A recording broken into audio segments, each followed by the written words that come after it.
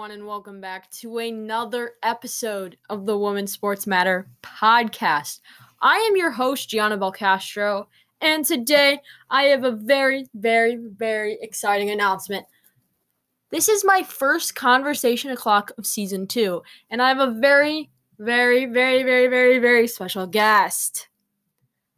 I am interviewing the one and only Scott Parkinson, who is a former assistant coach for Utah and the current assistant coach with the Chicago Red Stars. We had a conversation back in October when I was writing a profile about him for one of my school assignments, and I asked him, hey, can I put this episode on to my podcast? And he said, sure. So I just wanted to say it was a pleasure talking to Scott. It was a great hour that we spent together talking about soccer and what it's like living it up in England and what it's like coaching in America and stuff like that. So without further ado, here is the first Conversation O'Clock of Season 2 with Scott Parkinson. Hey everyone, it's Gianna Belcastro from the Women's Sports Matter podcast, and today I'm going to be discussing the sponsor of this show, Anchor. If you haven't heard about Anchor, it's the easiest way to make a podcast. Let me explain. It's free. There are creation tools that allow you to record and edit your podcast right from your phone or computer. Anchor will distribute your podcast for you so it can be heard on Spotify, Apple Podcasts, and many more. You can make money from your podcast with no minimum listenership. It's everything you need to make a podcast in one place. Download the free Anchor app or go to anchor.fm to get started. Wonderful. My first question for you, Scott, is why did you come to America to play soccer in Oklahoma at your university? Okay, good question. So when I grew up, there was kind of like a representative team that if you were U19, you could play on it. And every year they would take the best local kind of players to the Dallas Cup in Texas. It's one of the biggest international tournaments for kind of like youth football around the world. So I made that team once. I came out here. I got to see the facilities. I got to see the investment that was put into sports. Honestly, back home, like, football's everything, but it's all pretty grassroots. Like, you don't pay fees for the coach. You don't pay for facilities. You just train at the local park, and that's just kind of how it is. So I got to see that a little bit. And then quite a few of my friends that were on the team, they were offered scholarships. So they moved out to America, did the whole scholarship thing. I was in school at the time training to be an engineer. So I just continued that when I got back. So I probably about 3 years after that, I flew out to see a friend that was on a scholarship in Oklahoma City. And I went out there on vacation for 2 or 3 weeks to see him. And I was just blown away. The weather, the people, the facilities, the level of football, the coaching, it was just so professional. And I basically said to him on the trip, I would love to do this. I can't believe I never did it. And he said, well, if you want to play for this team, I know how good you are. I'll speak to the coach and let's see if we can make something work. And I left with a massive scholarship offer on the plane. I went home, sold my house, sold my car, resigned with my job, got a visa, and then moved out to America. That was kind of it. So it was kind of on a whim, but I just knew that the opportunity of making football my life and career, that opportunity doesn't come up too much in the UK. So there's just something that I went all in for, and so far so good. It's worked out pretty well. Yeah, I think so. So, did you know at the time, like, the difference between, like, a D1, D2, D3, the NAIA school differences, or were you just more looking for an opportunity to play somewhere? Yeah, I had no clue. I had no clue about the levels. I knew nothing about college soccer or college sports. all like the different types of levels of universities, state schools, private schools, church schools. Like I just had no clue about anything. I just knew that my friend played on this team. They were pretty good, and they had a lot of foreign people on the team. And then I also knew a couple of other people that, because the Dallas Cup's in Texas, then a lot of the people that got picked up from my local area were all in that kind of Kansas, Dallas, Texas type of area. So I just knew that they all played in that region. I didn't know who they played for and what conferences they were in. So, good question. I had no clue about anything like that. Yeah, well, here in America, everyone wants to go big. They want to go to, like, the D1 schools. We're talking Duke, North Carolina, Michigan. If they see an offer from, like, a D2 or D3 school and they think they're a big shot, of course, they're going to complain that they're getting an offer from a lower school. But, NAIA schools are also really good, too, for schooling. So I think NAIA is kind of the same as D1 schools. Yeah, I think that, like, honestly, from an educational standpoint, I did my bachelor's degree here at an NAIA school, and then I did my master's degree at a Division 2 school. My wife is currently doing a master's degree at a Division 1 school, so we've got a nice blend of it. But, school's hard, classes are tough, they're going to challenge you. And soccer's tough, soccer's hard. I played NAIA, we played some Division 1 schools, and we'd absolutely treat them. We'd play some NAI schools and we'd lose because they were so stacked and talented with maybe some older players that had come out of JUCO and some foreigners. So yeah, NAIA is no messing around. Sometimes it can be a pretty tough one. So going back to where you grew up, what was it like growing up in Liverpool? Good question. So Liverpool's pretty close, pretty community. A little bit like Chicago, big bustling city. Not a lot of people leave the city of Liverpool. You kind of grow up there, you work there, you get married there, you die there. That's just kind of how it is. So I loved it there. I actually prefer it now looking back. I think as a kid, there can be a lot of distractions in Liverpool with it being like a big city like Chicago. Like a lot of kids will drink and smoke cigarettes really early growing up. There's a big party scene there. So, I was never a bad kid. I never got myself in tons of trouble. But I definitely think that it's a rough and ready place that will kind of make you grow up really quickly as a young boy or a young woman. Just how it's kind of set up. It's probably not as crazy as I'm making it out to be, but it's definitely a fast and furious city that will grow you up pretty quickly. So I have on my notes that you played for Everton FC. I also have a question. Where is Everton, the soccer team, located? Are they close to Liverpool? So inside this, it's basically like the White Sox and the Cubs. Okay. But our stadiums are separated by just one park, so it's just one little grass park, and both stadiums, you can see both stadiums from each other's stadium. So it's a funky one. Actually, Liverpool's stadium that they currently played at used to be Everton's old stadium. So I think Everton used to play at Anfield in like the 1800s, the late 1800s, and eventually moved from it. And when they moved from it, Liverpool, I'm not sure they became Liverpool, they were probably already Liverpool, and they ended up taking over that stadium, and then Everton built a new one across the park. So it's basically two teams, one city.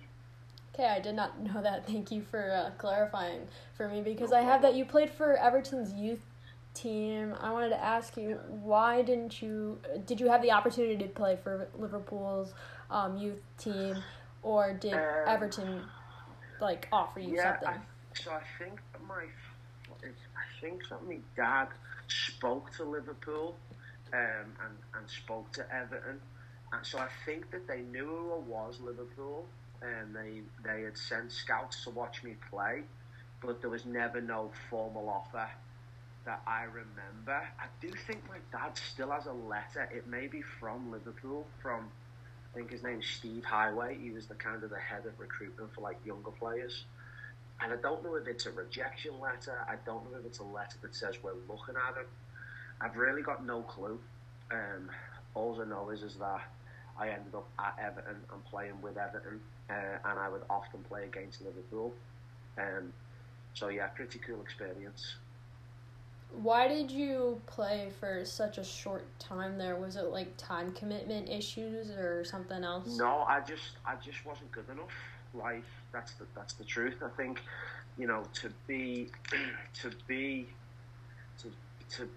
Everton, Liverpool, any Premier League team back home, they'll probably have like one team in every age group. So a U10, U11, U12, U13, U14, U15, U16. So if that's 7 age groups and they have 15 kids on each team, it's just over 100 kids that they have that say they are signed to this club and we think they're going to be the future professionals for this club. Well, that's not a lot of kids.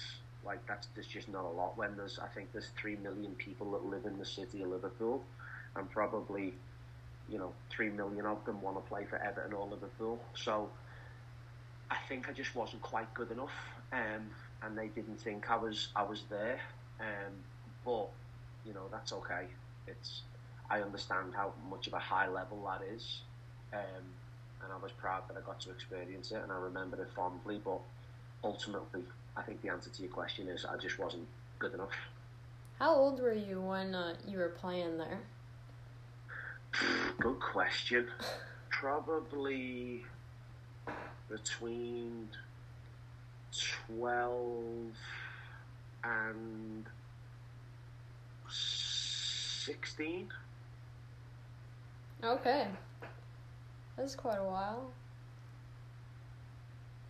That must be tough, for a young kid to be like, you're not good enough to be within our certain group. Yeah, I remember it. So actually, Liverpool, I was meant to train. This is how it all ended for me. I was meant to go to training, and I'm going to guess it was a Wednesday night. And I turn up at training, and no one was at training. So then we tried to figure out why, and they cancelled training because Liverpool were playing Everton, like the actual top teams. And I think then so basically I think that they'd either been given the day off, the kids, or the kids had been took to the game.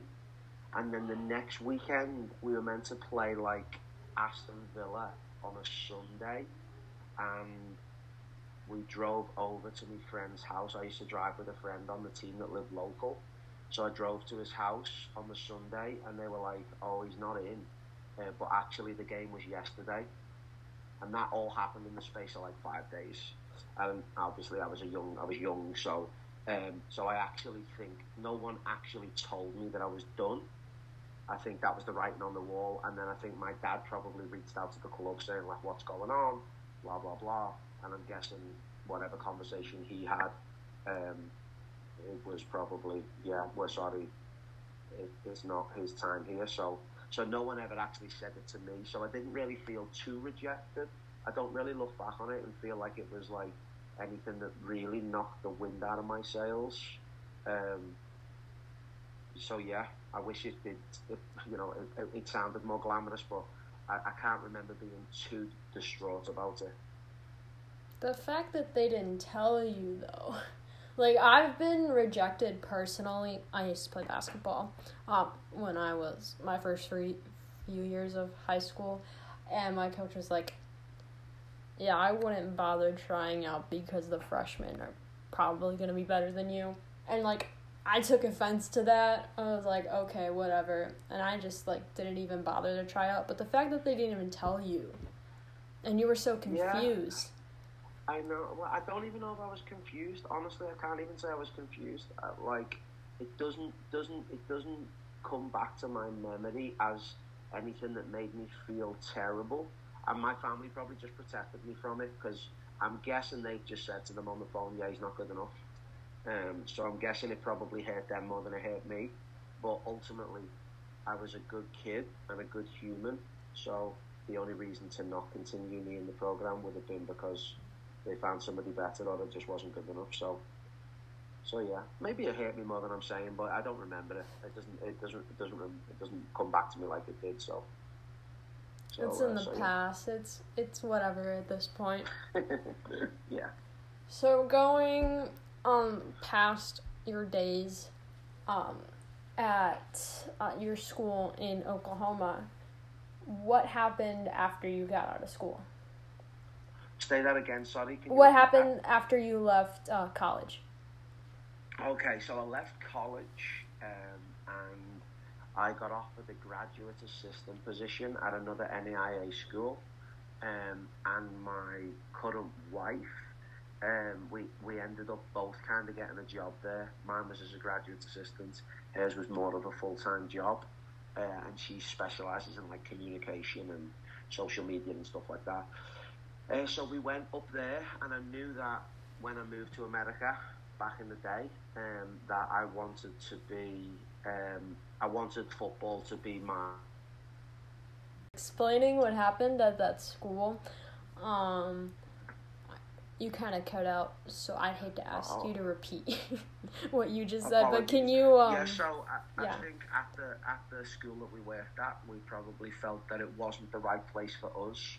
The school had a lot of beliefs in certain things that, you know, their religious ties taught them to believe, and me and my wife weren't that comfortable with it.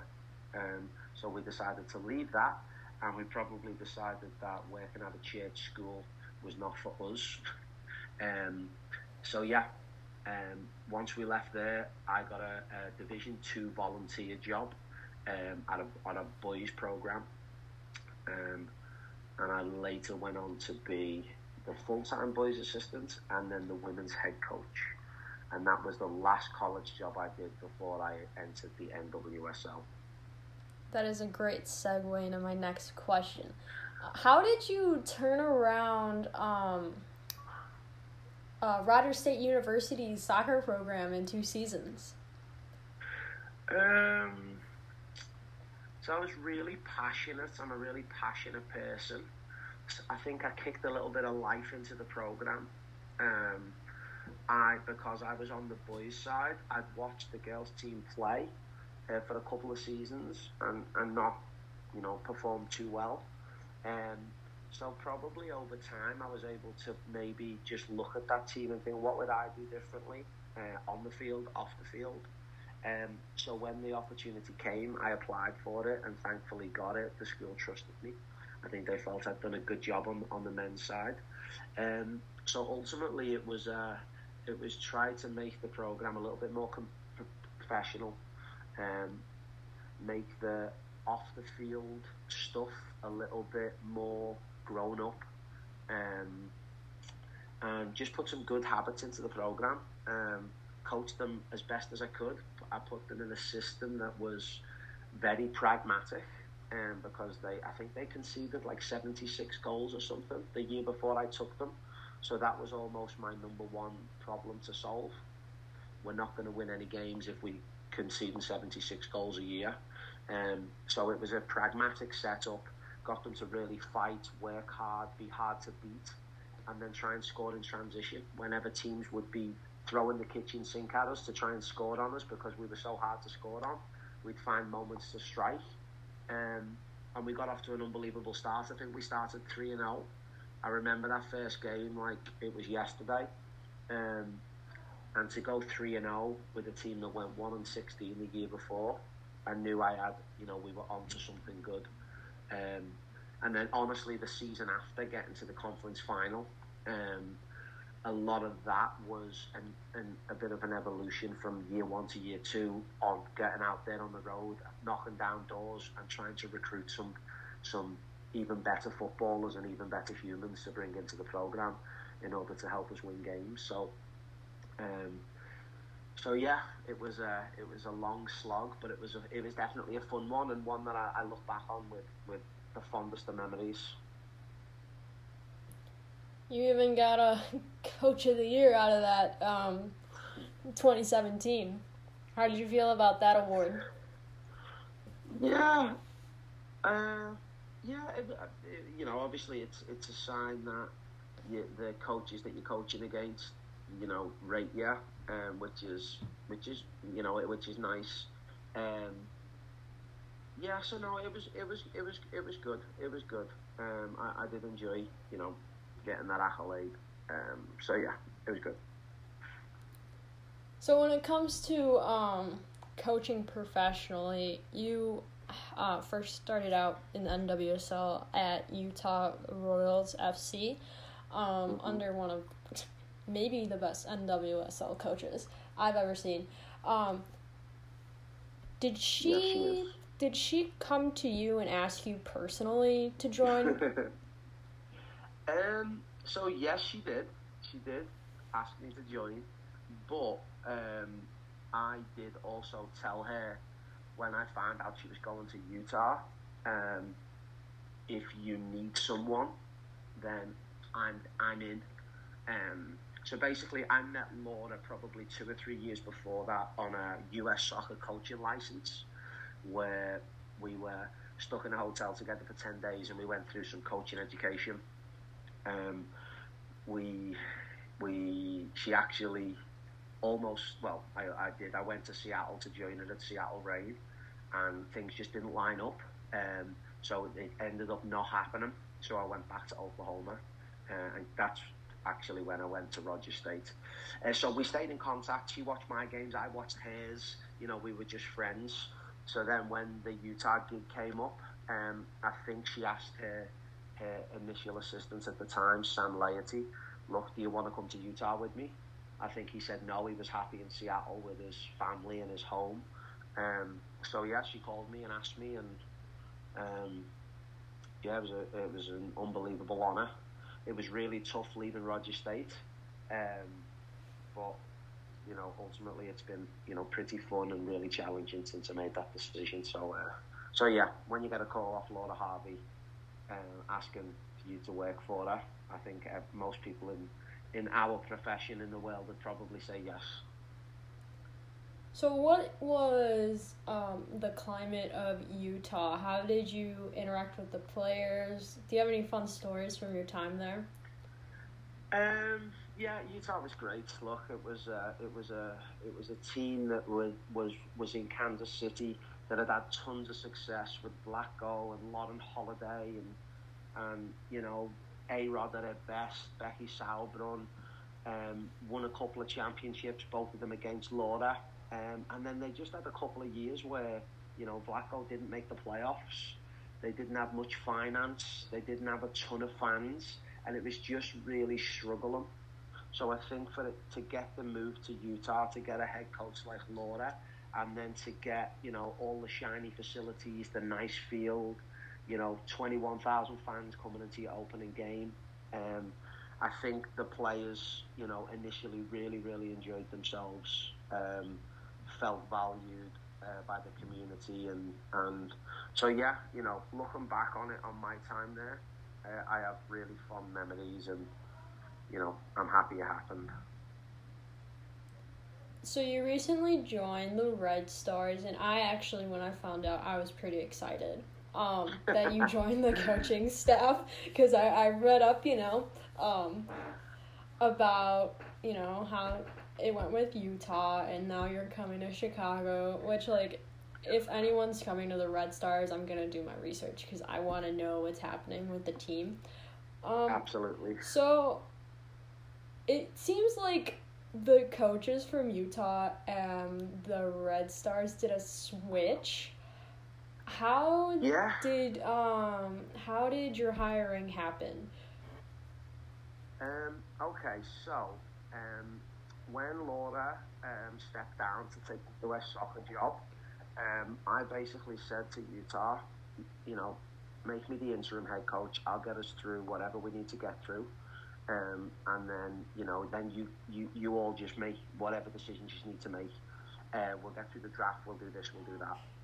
So I think they did a pretty extensive search. I think looking at the way it went down, they probably wanted people with NWSL experience, maybe rather than maybe a big name from Europe. or a big name from another country. I think by looking at who they really interviewed closely, I think they wanted NWXL experience. So yeah, it sounded like it came down to the last two, and it looked like it was me and the assistant from Chicago. And my wife had just taken a job with the Obama Foundation here in Hyde Park, so we knew she was going to be moving here in like January, February. So, you know, I'm in a sports contract, so I can't leave. So we were going to do a year apart. So basically, it was, you know, I'll be here for as long as I need to be here. But, you know, if you ever need me to go, then I'll go. So when they made the decision that they made, and they asked me to stay, I asked them if they would allow me to leave and speak to other clubs, which was great because the club that had an opener was Chicago Red Stars, which was in the city that my wife had just moved to, and not just that, like, it's the Chicago Red Stars.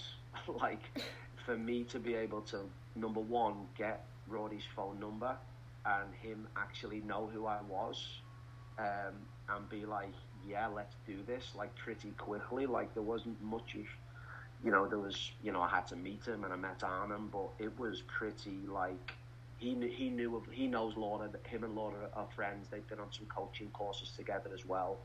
So he'd known of me, maybe spoke to some players that knew of me.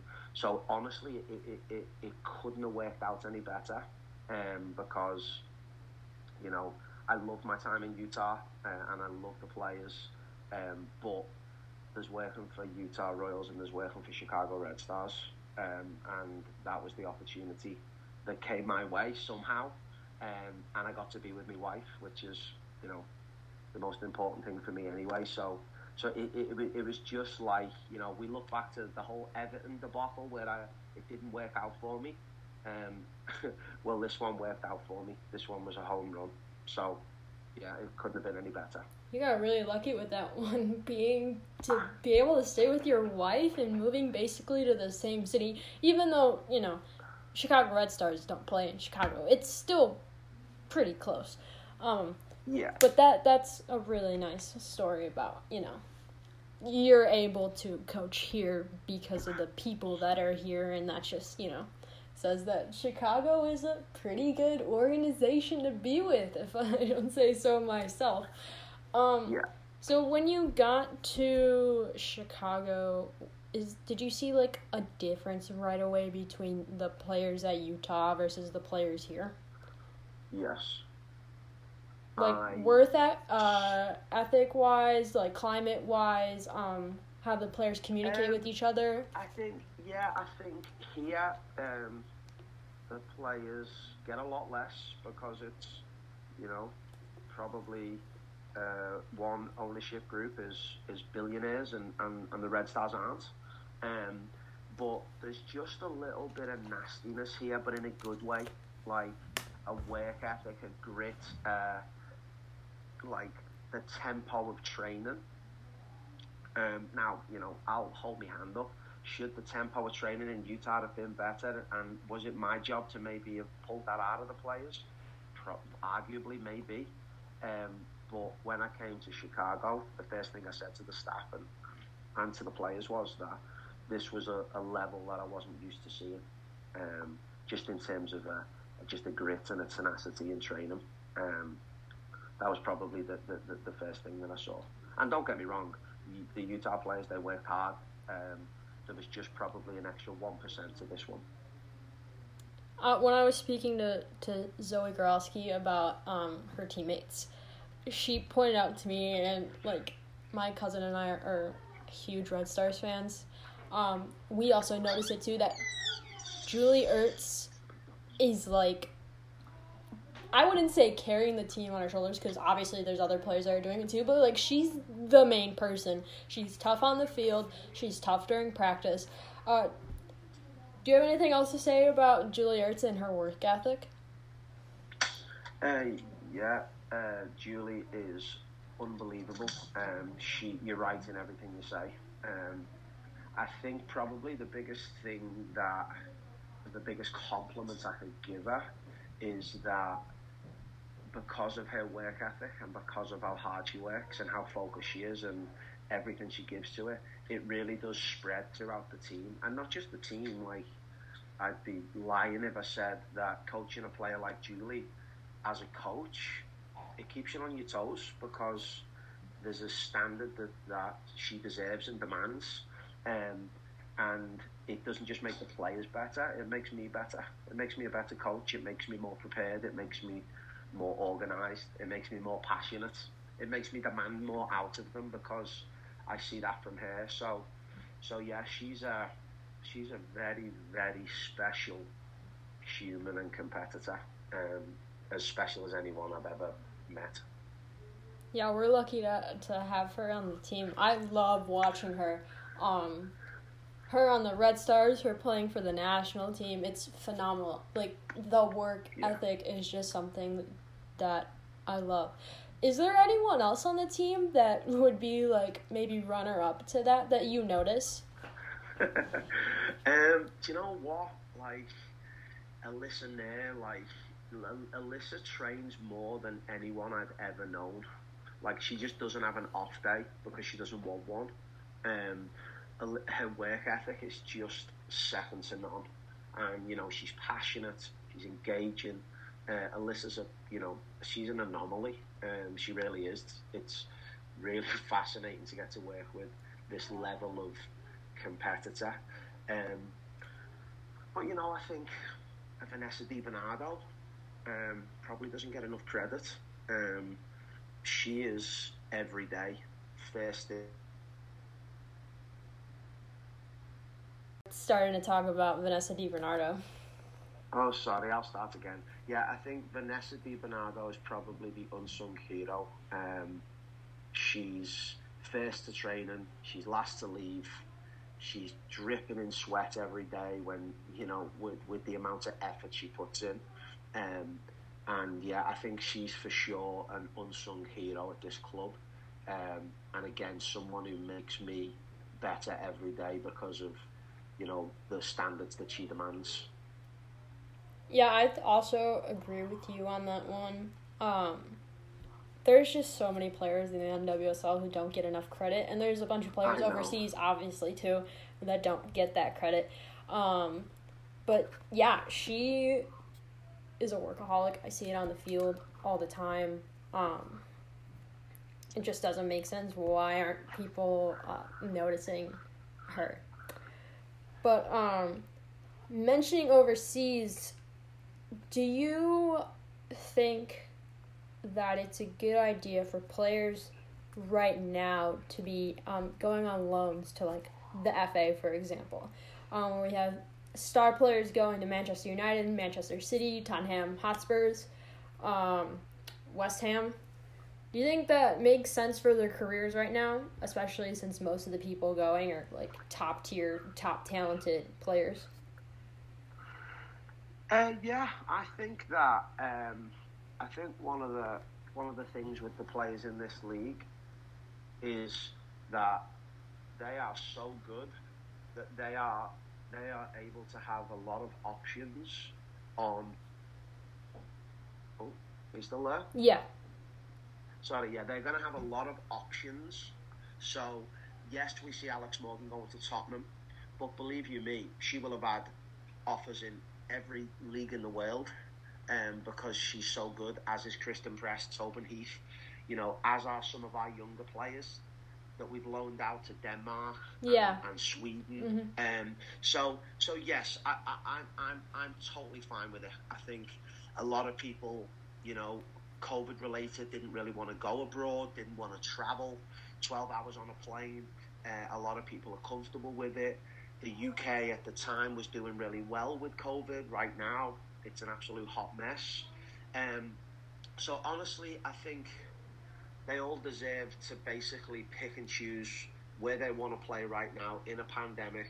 And for everyone, that just looks a little bit different. So as long as they're happy with it and they made the decision because that's what they want, then I'm completely fine with it for everyone. And I think everyone will make the right decision for them during this really funky time. So also speaking about international players, do you have a player from across the pond that you admire with their work ethic? Yeah, I'm a big fan of Lucy Bronze. Yeah, she's great. I just got a call there. Yeah, I'm a big fan of Lucy Bronze. Work ethic. She can run for days. Crazy skillful. She's a winner. She gets goals from the fullback position. Probably, Lucy, Kelly O'Hara, Casey Short, Crystal Dunn. There's probably only a handful that get in that list of being really good in that position. So yeah, probably internationally, Lucy Bronze is someone that I'm a big admirer of. Were you surprised of her move back to Manchester City? No, I'm not. I think she lives in France. She won everything with Lyon. She could win. Not only did she win like Champions Leagues, she won World's Best Player. So no, I think she won everything she could there.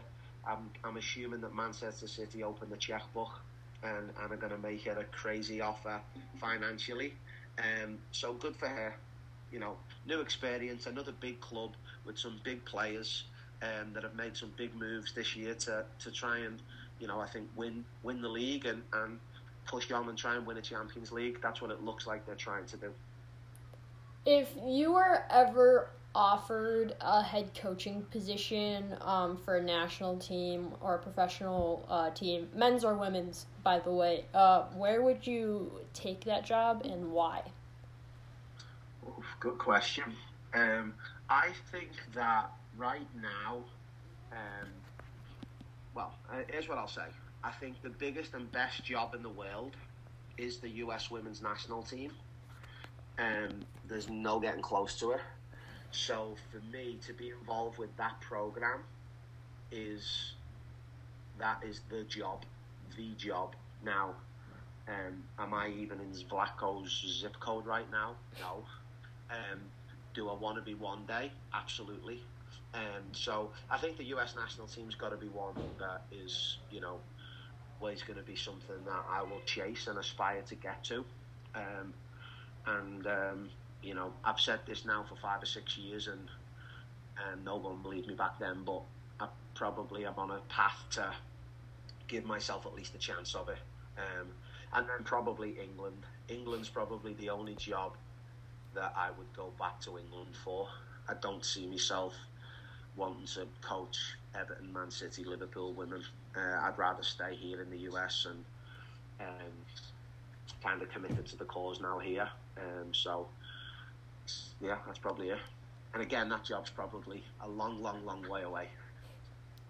And that's, honestly, I'm glad that you have these goals set up for yourself as a coach. Those are always so important to have, to look into the future and be like, this is somewhere that I want to be. My cousin is a big fan of the Red Stars, and I asked her if she had any questions for you, and she wants to know, do you think that you have a different / more important role considering that you're a coach of a women's sports team?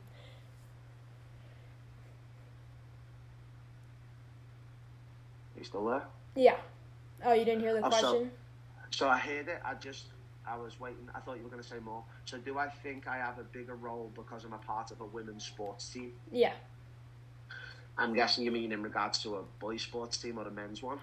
No, just going from, working your way up in the system, do you think, this is, especially, your position right now, do you think this is a very important role to have, lead assistant, that it's a better experience for you as a coach? I don't know. I think I'm very passionate about women's football. I think there's been a few moments, both as a coach, where I've asked the team to play a certain way, or I've tried to get a reaction from a team of women or girls, and they've been able to perform it to levels that I've never really connected with boys teams, and I've won with boys teams too.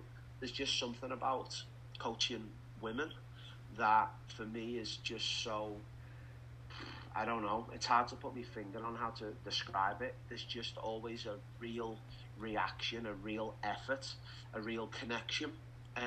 So I've always felt that. So, I want to keep feeling that and getting them responses from females. And then obviously, in the women's game and being in it now, seeing some of the standards that are now beginning to change in the NWSL, where the players will be paid more, they'll get health insurance for 12 years, for 12 months of the year, being a part of the game and helping, stand up for the players and represent the players, and help bring the game forward in the women's game. Being able to have a voice in that, and people and owners actually listen to me because of my position with the Red Stars, that is a position that I don't take lightly. I know that I have work to do to help this sport and to help the women's game. So that is something that I'm trying to be proud of every day, and just keep trying to make it a little bit better.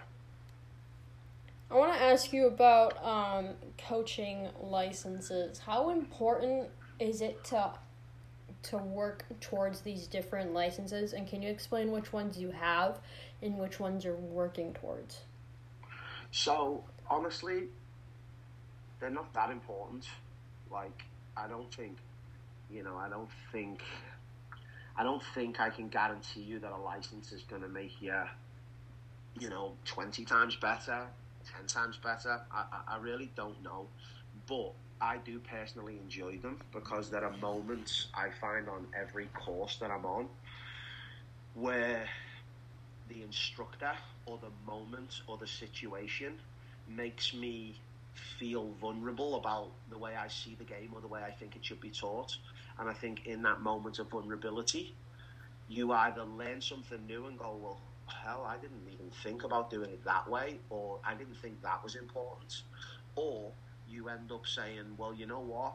I still think that my way's the right way, even though you're telling me it's not. And then it just lets me reaffirm the way that I do it.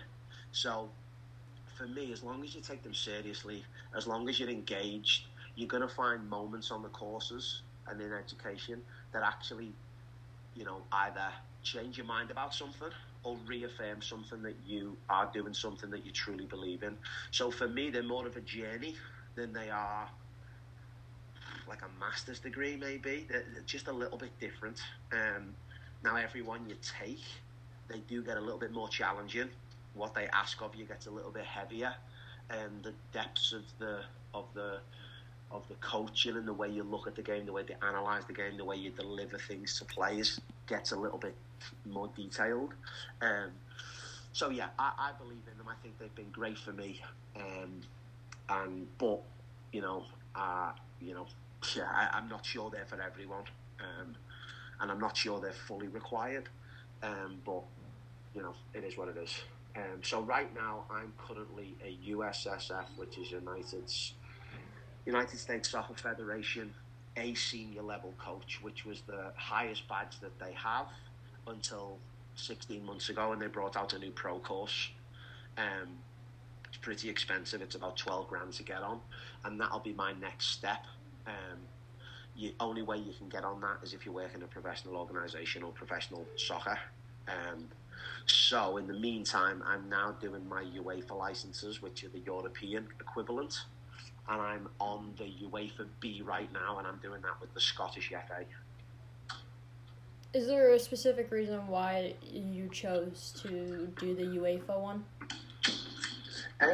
Because I basically got as high as I could currently with the US soccer system, so I wanted to just try something different and go on to the UEFA. So I've only got 5 or 10 minutes, and then I've got to get off here. So yeah, I'm almost done. Okay. A few more questions. So in terms of specifics, what exactly is your role within the Red Stars? So I'm just an assistant coach. I don't, I don't really think I'm the first assistant, the second assistant, the lead assistant. I'm just an assistant coach. I work for Rory and Arnhem, and basically my job is to basically assist Rory in whatever he believes the team need through the week to be at their best, whether that's physically, psychologically, tactically, and he does give me a lot of trust, so I do a lot from video to preparing training sessions to running training sessions. So I'm probably the busier every day, but he's more of the kind of the big dog that just kind of oversees, steps in, talks to people when he wants to talk to them, give people bits of advice here and there. So yeah, that's kind of how it works. And then I work with Lucic, who's absolutely brilliant. We have Fabrice in as well, who is the husband of Morgan Bryant, and he's an assistant with us, and he is phenomenal, really, really good. And then obviously Rade, the goalkeeping coach. So we've got a nice little group. We all work together really well. So yeah. What do you think of the two new expansion teams in Louisville and in LA? I think it's great for the league.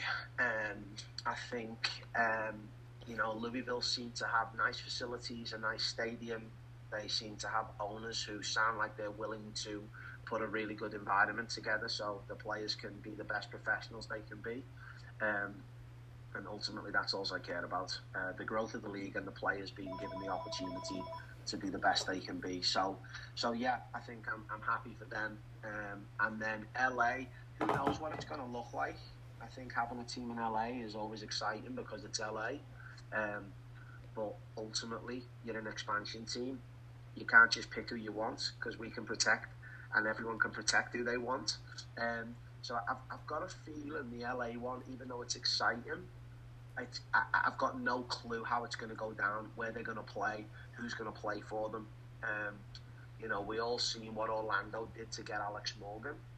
And ultimately, I don't think they've ever made the playoffs with Alex Morgan because she cost them so much. And I think Utah, we gave a lot for Kristen Press, a lot.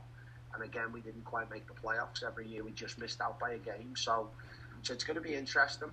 I'm sure LA teams, they all like to have a superstar. What they're willing to give up to get them superstars, I don't know. So yeah, I think Louisville will be good. I think they'll be competitive. I think they'll be professional. I think they're just what the league needs. I think that they'll be able to win. The LA one, I just don't know. As exciting as it is, I just don't know. My final question for you is, when it comes to terms with the future of the league, when we're talking about players, do you see who are your favorite younger players from all the different teams in the league? Good question. So I think right now I like Jordan DiBiase for Washington. She's good. She's only been out, a year. She didn't play much in Utah in her second year. Crafty little midfielder. Ashley Hatch isn't really that young anymore, but I'm a big fan of Ashley Hatch. And we've got some real good players at the Red Stars. Zoe Morse is going to be a very, very good defender, a very good centre back. Sarah Lubert's killing it right now. Ella Stevens is one to keep your eye on. Ella's really silky, really good footballer, plays kind of the Red Stars way, very kind of Morgan Bryant-esque. Obviously, she just kind of twisted her knee in Utah, and we put her on the field and took her straight back off. So she's been trying to get back.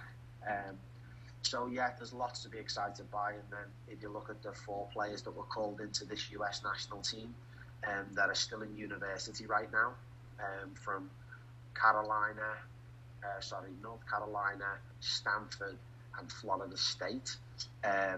as college kids being called into the national team camp. I think the future is going to be bright for the league, bright for the US national team. I'm hoping to be a part of it for as long as I can.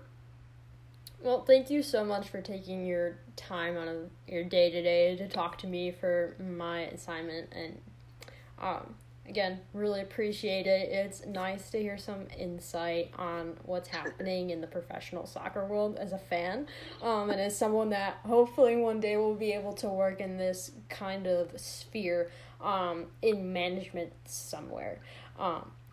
So what is it that you want to do? I would like to be involved in the front office of a team. I would rather be in a women's league versus a men's league, just because the game is growing, and I want to be a part of that, like what you said. So that's what I hope to do in like 10 years or something. Well, I believe in it. You're really good at doing this, so yeah, best of luck to you. And if you ever need anything else in the future, then just reach out. Thank you so much for taking your time. I wish you guys luck for your game on Saturday. Thank you. Hopefully to see a win, and enjoy your night. All right, thank you so much. See ya. Thank you. Bye. Thank you so much for listening to another episode of the Women's Sports Matter podcast. Again, I'm your host, Gianna Belcastro, and you just listened to the first conversation o'clock of season 2 with Scott Parkinson. If you liked what you heard, hey, I have a YouTube channel. You want to see videos of me where I'm talking to you, waving at the camera and stuff like that? Make sure to subscribe to my YouTube channel. It is titled Women's Sports Matter Podcast. Hey, since you're already listening to this podcast, why don't you subscribe and rate me on Apple Podcasts as well? If you want to see more stuff that I do, go to Twitter. I am quite active on there when I feel like it. I want to give a huge shout out to Scott again for coming on today's episode. It was a pleasure speaking with him. He's a great guy, great coach. I definitely see the U.S. Women's National Team in his future. Like I always end my episodes, wear a mask, wash your hands, and social distance when you can. My name is Gianna Belcastro. I'm the host of the Women's Sports Matter podcast. Thank you so much for listening, and that's all, folks.